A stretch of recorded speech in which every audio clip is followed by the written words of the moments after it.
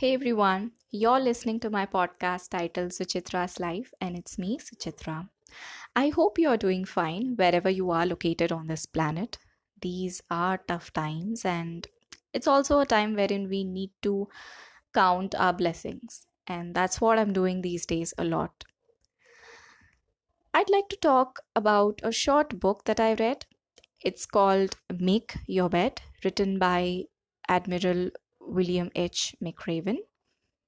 He wrote this book after his commencement speech was well received, and a lot of people did approach him and asked him to put all these lessons together into a book, and that's exactly what he did.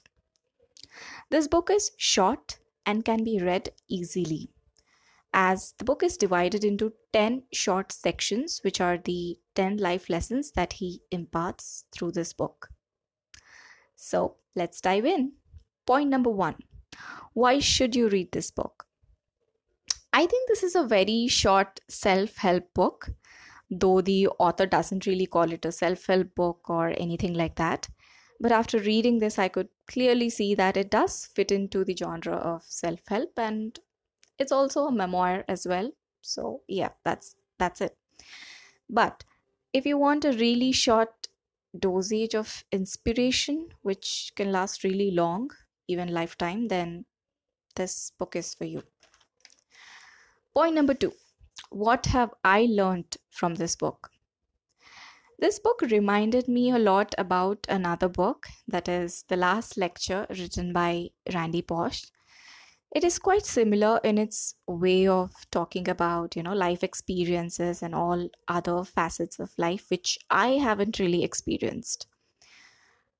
Also, the way Mr. William talks about each lesson that he learned while receiving the training as a Navy SEAL trainee, and how it helped him while he was in the field.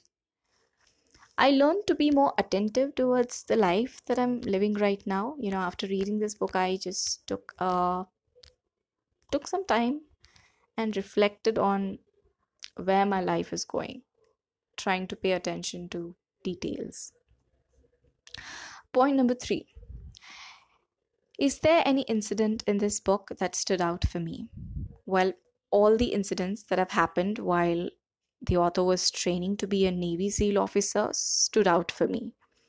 Especially this one training task wherein all the fellow trainees, including the author, are neck deep in the mud, and an officer gives all of them a choice that if five members are willing to quit, then all the others can get away from doing this task. So basically, every one of the trainee should stay neck deep in wet mud while the weather is very harsh and the temperature is bone chilling. Just when one of the trainee thinks of giving up and going forward, that is out of the mud, all the other trainees start singing a song. I don't really know which one. Perhaps Americans would be able to guess it. So those all those trainees start singing, and this song, I guess, is on the lines of how strong they are and what all they can achieve if they stay together.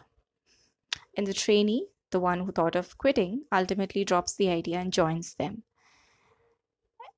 And this incident uh it's team bonding that's happening, and that's what the officer ultimately wants, but they put you through a lot of mental stress, physical stress, and everything. So there are other incidents like this in all the other 10 lessons as well.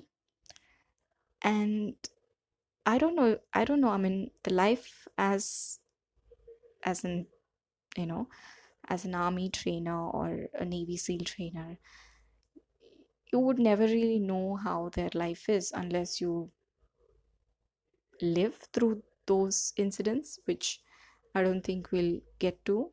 But reading such books would definitely give you an insight into what their life is like. And I hope you'll all read this book on this weekend and be inspired as well. Take care and stay safe. Bye.